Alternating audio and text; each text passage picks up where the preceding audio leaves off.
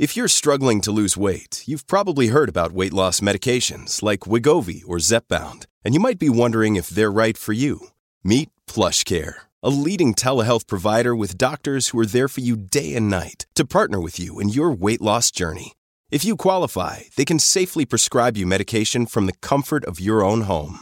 To get started, visit plushcare.com/weightloss. That's plushcare.com/weightloss. plushcare.com/weightloss.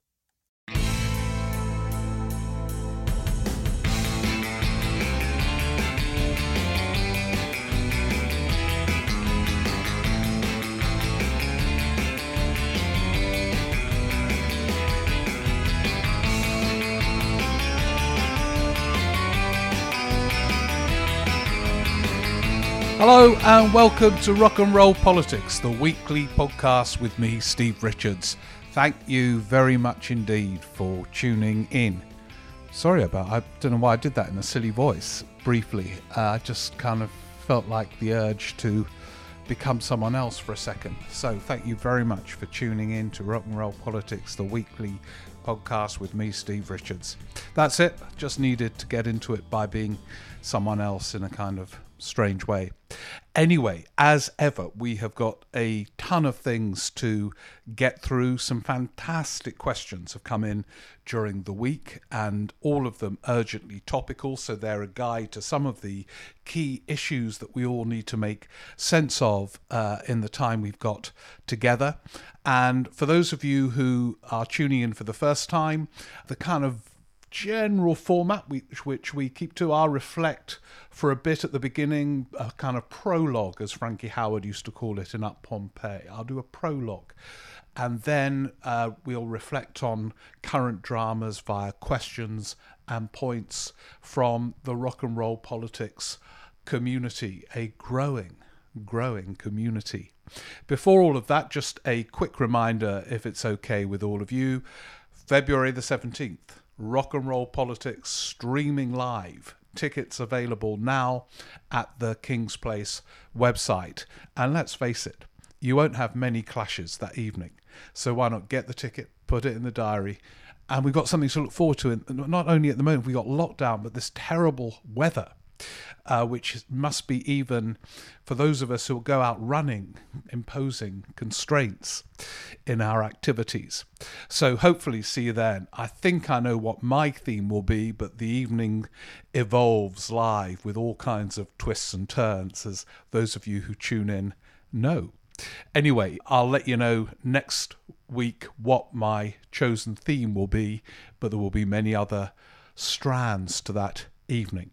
My chosen theme today is the news that the government, you might have guessed this, that the government is about to introduce significant reforms to the NHS. The reason why I think some of you might have guessed that this might be a chosen theme is that this has been a kind of obsession of mine, and indeed some of you from your questions about how best to provide public services, and that the reforms that have led to the fracturing of public services, what Matt Hancock called the atomization, for example, of the NHS, have led to more chaos, more expense, much less clear lines of responsibility and accountability. And the government has reached the same conclusion, partly from the pandemic, again, a theme that we've looked at often at this podcast. You know, old Johnson would say to old Hancock, get this done. And Hancock said, I've got no power to do it. That power lies with NHS England or Public Health England. And then we've got to sort out the care homes. And then Hancock will say to Johnson, we've got no power over them. And so absolutely rightly, they are putting forward reforms, we'll have to wait and see the detail, that gives them power as well as responsibility. Because the perversion of the chaotic reforms introduced largely by the coalition, but partly in the late Blair era of New Labour, is that responsibility lay with the government, but a great deal of the power was given away to other agencies. and the result was just incoherence. And I thought it might interest you. I know quite a lot about the background and the thinking about this, because what happened when Cameron became leader of the Conservatives is that he and those around him organised a whole range of semi-private seminars to explore their thinking in areas like the delivery of public services. And they invited a few columnists along, and they spent some time trying to woo me when I was a columnist writing twice a week at The Independent. And I was invited to these seminars, and they were fascinating on so many different levels. Now, at that point, Cameron was looking at something called the post-bureaucratic age, rather sort of clumsy title, where they were going to wave a wand and remove all kinds of bureaucratic hurdles and empower the user of public services. And one of the ways they were going to do this, and this was absolutely clear before the 2010 general election, was to take power and responsibility for the NHS away from the Health Secretary. And at these meetings, they were organised by Cameron's close aides, Steve Hilton, who used to arrive in a T-shirt and shorts, smoking a fag, bare feet. Oliver Letwin, one of the nicest people in politics, was very much involved. And they gave that impression, a tonal impression, to willingly gullible figures in the media, that this was all part of a very modernising process in the Conservative Party and a move towards the centre ground, this focus on delivery of public services. But actually what it was turbocharging Thatcherism. So, for example, Andrew Lansley, then the Shadow Health Secretary, would stand up at these relatively small gatherings and say, I realise when I'm Health Secretary that I will have achieved our objectives when there's a crisis in some hospitals, and at 8:10 on the Today programme, they don't ask me, the Health Secretary, to explain what has happened. That will be the cultural change I will preside over. And Cameron would sit there taking notes. Interestingly passive role. Cameron was not a generator of ideas. But Hilton, who of course went on to become a great fan of Donald Trump, a mutual fan club in the United States, and others were nodding with great enthusiasm. And what was so ironic about this period was that Cameron, if you remember, trying to copy Tony Blair, said that he could summarise his passion in 3 letters, NHS, in the way that Blair did. I can summarise my passion in 3 words, education, education, education, before the 97 election. And yet he must have known that what they were planning was a kind of dismantling of the NHS. And that with this plan that all kinds of agencies would be responsible for delivery, not the government, and that they thought, or Lansley thought, that this would somehow or other empower the patient, when actually the patient got lost in lines of blurred responsibility and accountability. But the real twist was this, of course. While Cameron kind of agreed with this in theory as far as he gave it any thought, in practice, when he became Prime Minister, he soon realised that rightly responsibility ultimately lay with the government and him. So you had a classic example of this when there was a crisis in the Mid-Staffs Hospital.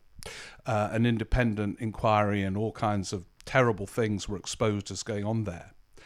The person who gave the statement in the House of Commons was Cameron, not even the Health Secretary, saying, I, as Prime Minister, will take personal responsibility to sort this out.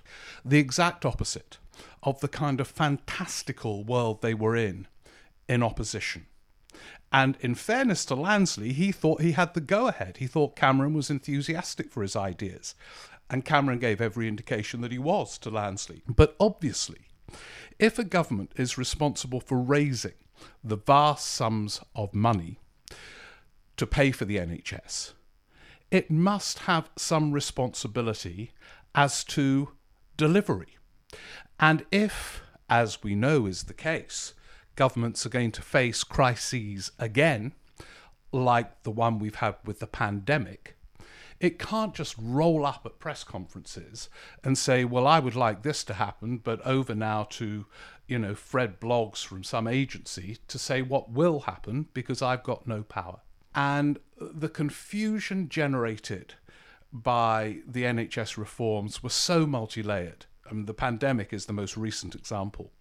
But during the build-up to the 2015 election, in that winter before the election, there was a great deal of talk of hospitals being inundated because of the flu crisis of that winter. And Cameron said to Jeremy Hunt, can't you get onto the hospitals where there might be no spare beds and sort them out? And Hunt had to say to Cameron, Prime Minister, we've given away the power to do this. I haven't got that power. It's with NHS England or one of the many, many other agencies devolved to local or regional areas.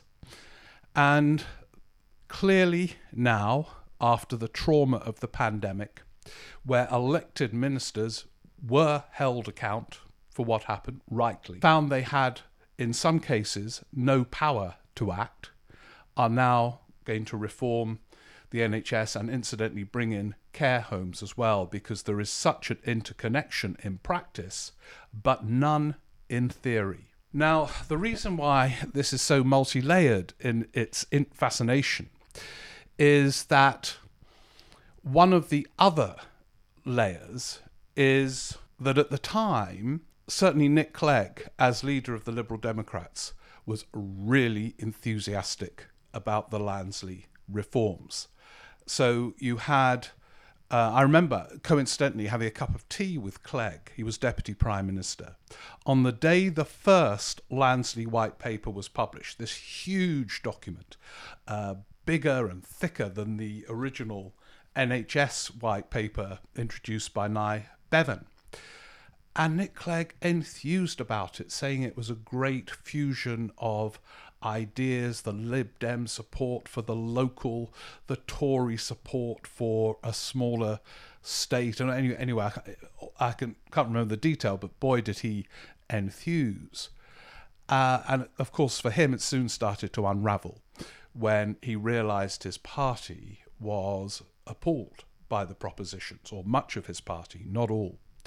And that's when Cameron famously paused the NHS reforms. But even in the version that emerged from the pause, there was this radical shake-up, which has led to this whole level of incoherence. And yet, those who raised questions during this whole period were dismissed as anti-reform. Cameron used the same banal juxtaposition as Tony Blair, reform versus anti-reform. So when Gordon Brown, as Chancellor, raised some perfectly legitimate and valid questions about Alan Milburn and Tony Blair's plans for foundation hospitals, an early example of the sort of atomisation that Hancock has subsequently criticised, and so did Jeremy Hunt, he was dismissed by Tony Blair implicitly as being anti-reform, as if the only reform that was acceptable, or existed actually, was the reform process that led to the chaotic, blurred lines of responsibility that the current government appears to be keen on remedying. And all kinds of very interesting people have come to this conclusion belatedly. Camilla Cavendish, who worked in Cameron's number 10 policy unit, when she left, she wrote a piece for the Sunday Times saying she realises the solution is much greater centralisation, not the fracturing that has led to this chaos. And Jeremy Hunt came to realise it as Health Secretary. So has this current government. So always be wary when fashionable media narratives begin. Reform versus anti-reform was the context that made opposition to this fracturing very, very difficult. It made people seem so old-fashioned and out of date. Oh, you can't bear change. Whereas actually the issue was one set of reforms against another. But it wasn't allowed in media orthodoxy. And when Brown dared to raise a few concerns, he was dismissed as old Labour and anti-modernisation, all these crude terms. And now this government is doing it with the support of the former Health Secretary, Jeremy Hunt.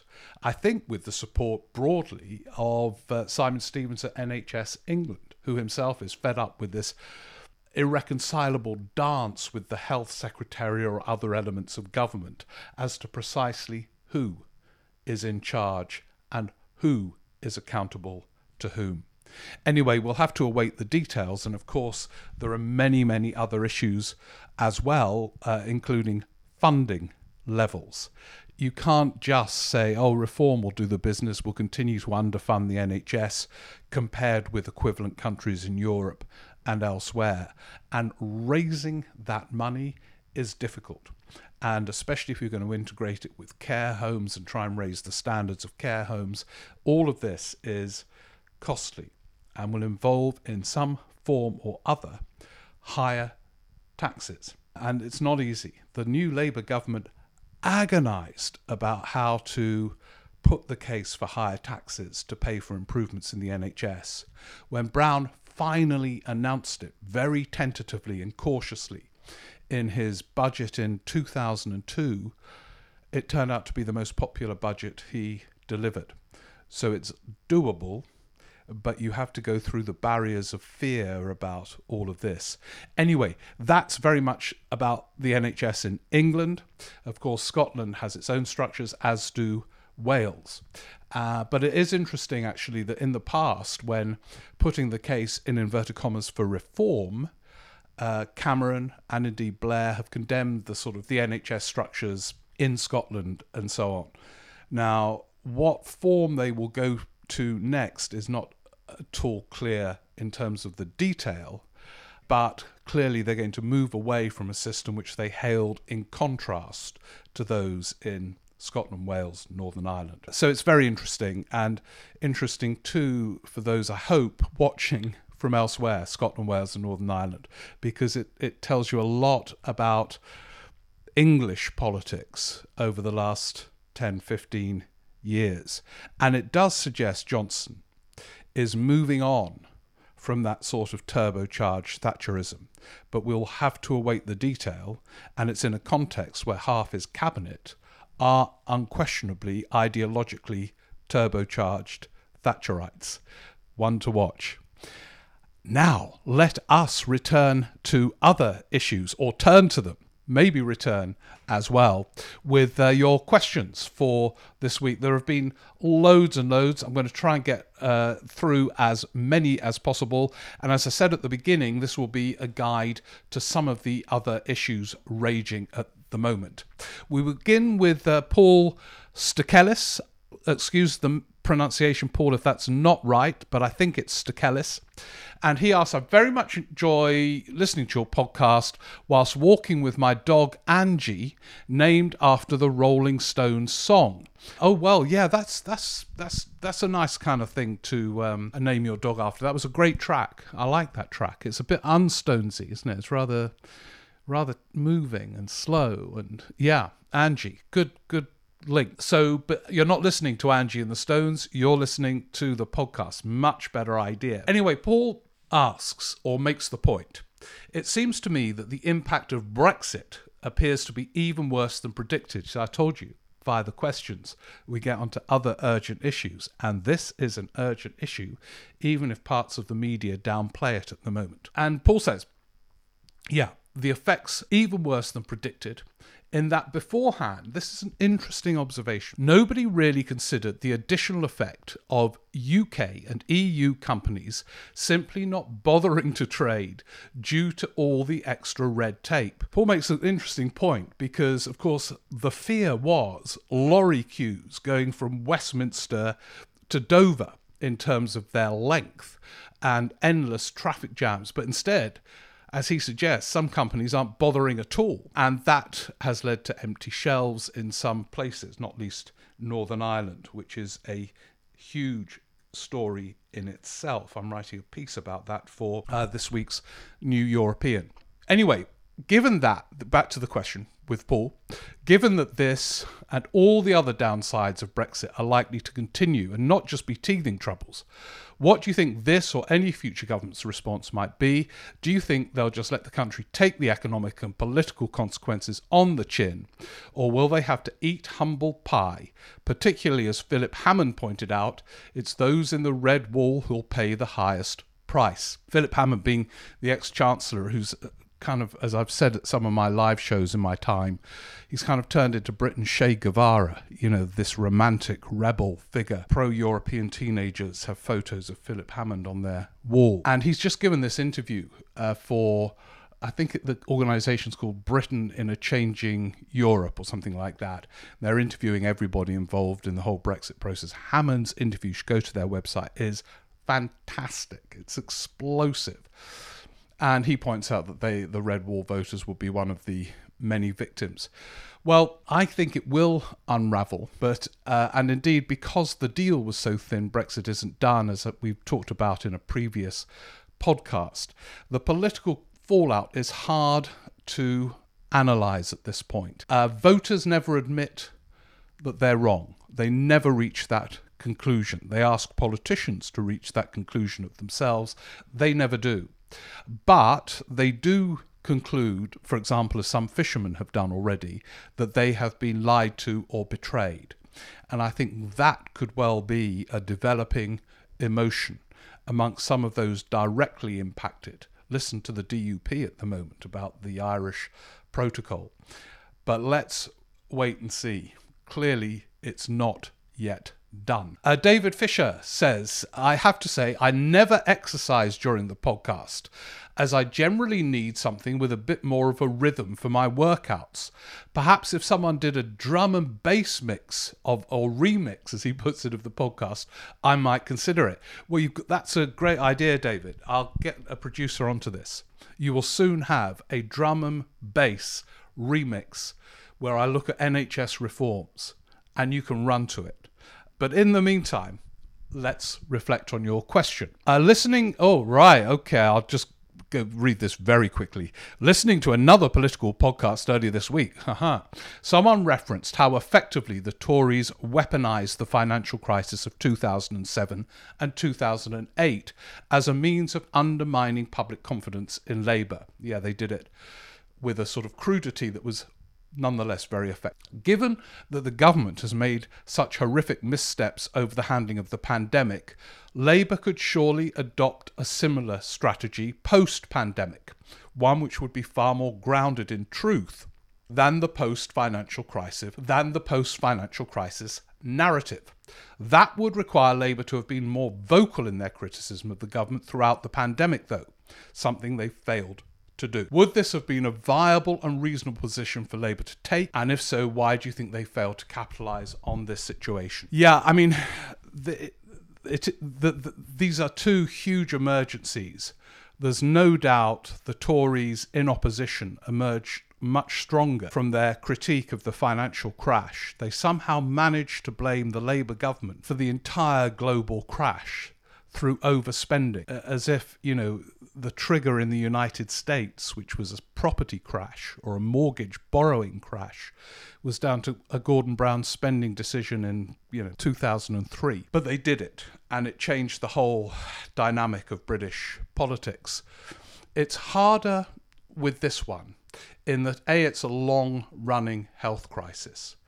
And if there is a positive outcome in terms of the vaccines, as we, I think, reflected last week on, or some of the questions did, it becomes harder, I think, for Labour in opposition, and the media always sets a much higher bar for Labour in opposition compared with the Conservative opposition, to turn this into something quite the way George Osborne in particular did with the crash.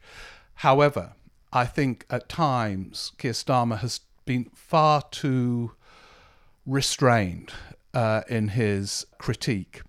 And at times the critique has just been posing questions at Prime Minister's questions and then moving on, whereas there have been elements of misjudgment that should have been really screamed from the rooftops, and that hasn't happened. And I think that is a kind of misjudgment. Now, there's a related question here, actually, from Kathy Mears. She says, I've been entertained by Marina Hyde's latest column on Keir Starmer's leadership and her analysis of the qualities needed for electoral success. For those of you who don't read Marina Hyde in The Guardian, she writes a very funny column on a Saturday. And here's a quote from Kathy this time. She says, this is Marina Hyde writing, as a voting body, our longest electoral affections have been reserved for the very biggest nutters. Thatcher and Blair, obvious nutters. Fast forward to the present day, and Johnson, nutter. The message of the 2016 referendum was the euphoric nutting of David Cameron, a non-nutter. In fact, let me go out on a limb here and posit that the reason Jeremy Corbyn, full nutter, did better than expected against useless anti-nutter Theresa May in 2017 was simply because he was full nutter, and the electorate was at some level strongly drawn to that. And Kathy suggests that Starmer is not in the nutter category. It's an interesting new divide, nutters versus non-nutters. I think there, as you perhaps suggest, Kathy, one element of this which is true, you can call it nutterdom, but you must display a degree of, I don't know, almost idiosyncratic passion as part of your repertoire as a leader. And solidity is not necessarily of itself enough to woo a British electorate. You know, as I've said before, Labour tends to win when the juxtaposition is competence versus incompetence, if it's the Tory government that's deemed incompetent. But Blair didn't just portray solidity in the build-up to 97, nor did Wilson in the build-up to 1964. They displayed wit, passion. They gave the impression, it might have been false, but it was convincing, of a forward-looking vision and purpose. And all those things are needed. Whether that means nutterdom is a different question. But nutterdom, yeah, she's funny. She's onto something with nutterdom. But it needs a bit more expansion. Oliver Lewis writes, hi Steve, now this is interesting, relating to Scotland and independence. Not Oliver Lewis, I'm sorry, he's referring to Oliver Lewis. Lee Whitehill, an exiled Scot in Hemel Hempstead who listens to the podcast while dog walking. That's 2 walkers in a row. This is relatively passive compared to the activities pursued whilst listening to the podcast. Anyway, it's quite interesting. Now that Oliver Lewis, nicknamed Sonic, who has remained in the government following the departure of old Kano, you know, Lee Kane and Dom Cummings. Now, Oliver Lewis, whose nickname is Sonic for some reason, was one of the players of the Vote Leave campaign. He was very involved with Brexit in Number 10. It's interesting. He's now been put in charge of the unit set up to defend the Union.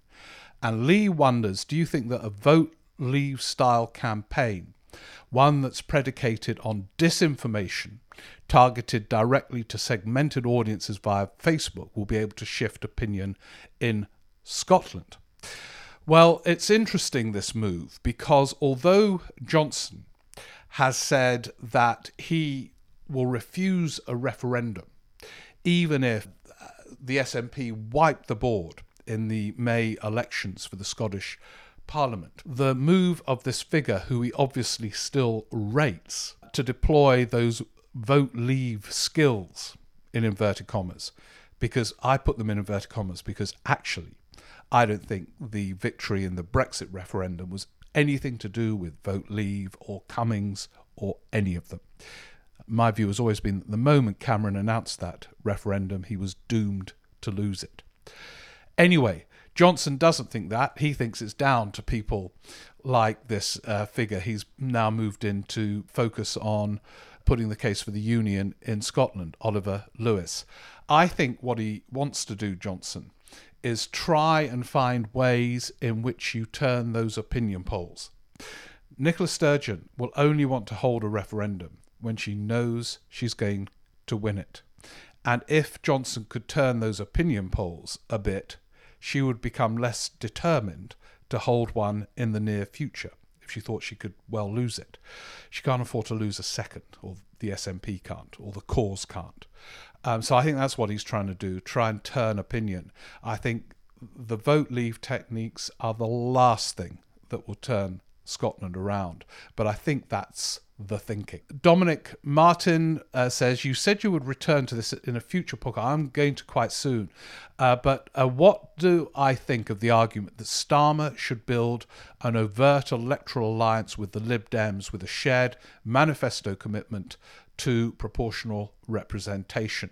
Quite a few questions about this. Of course, this is almost what Tony Blair did in the build-up to 97, got very close to Paddy Ashdown. There was a joint constitutional reform committee, people on it like Robin Cook for Labour, Ming Campbell for the Lib Dems. It worked extremely well in the build-up to the 97 election. Then, of course, key elements of it were dropped when Labour won a landslide, including electoral reform. And I think this dance is repeated so regularly, I don't think this is the way for a Conservative government to be defeated, actually, Dominic. But please, I'm going to do a bit more of this very soon. But please let me know why you think that will work. I think there's another question from the last few days about the need for an electoral pact in certain seats, so there is an anti-Tory majority at the next election. I think these pre-election mechanisms are flawed, and the Lib Dems have got to start doing a lot better. Remember, Ashdown was in quite a formidable place as leader. He had very few seats in that 92 to 97 parliament, but they were doing okay, and Blair realised working with Ashdown would be quite useful to him, as it turned out to be. But it didn't develop in government, and that was with Blair and Ashdown, two formidable figures. Anyway, let's move on. More on that to come. Thank you, Dominic, who says, looking forward to King's Place. Yeah, we'll tune in for that one, because that parts of that will feature. Thank you. Graham McGregor writes, he makes an observation about the foot and mouth in 2001. Now, this echoes my opening thoughts, my Frankie Howard prologue, Up Pompeii prologue, about what works in terms of delivery, kind of theme of last week as well. He makes the observation, 2001, foot and mouth epidemic marked by chaotic national response until the army was given operational responsibility, and the flood emergencies, numerous where army works with local agencies, then to the 2020 pandemic where possible shortage of beds addressed with the Nightingale hospitals and the army and so on. Compare that with test and trace, a chumocracy, and it was a shambles. And you make the point that really I was arguing about earlier in this podcast, clear lines of responsibility, and then you can get effective delivery in the UK, even with what tends to be the underspending of public services.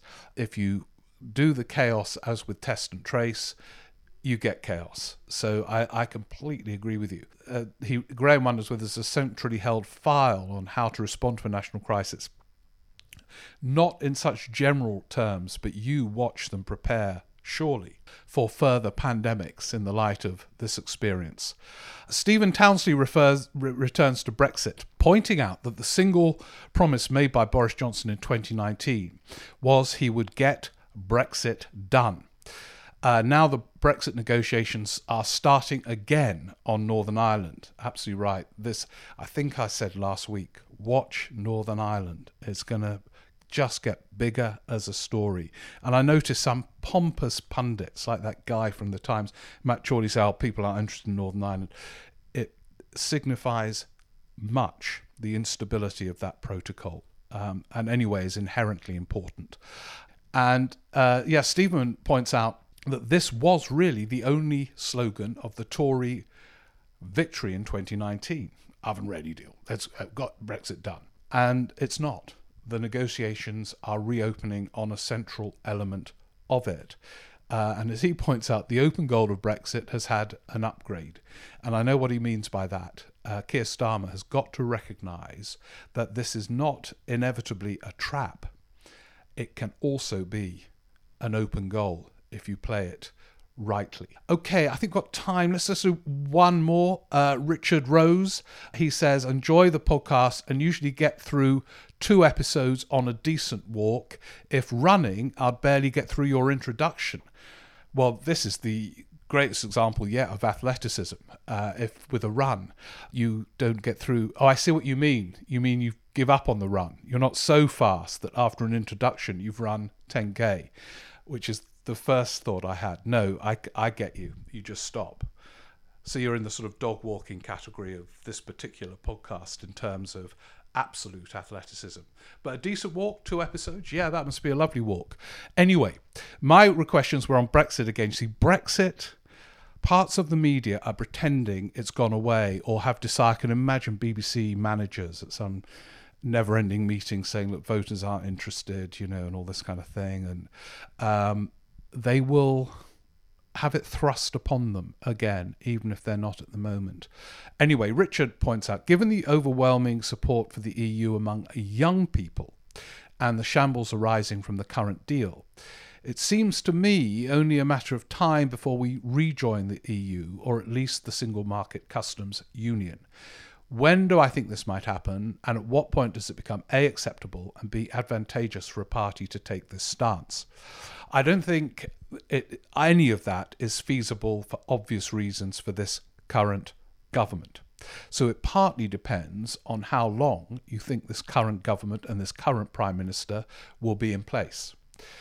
If it's certainly up until the next election, and if they win it, it goes well beyond that.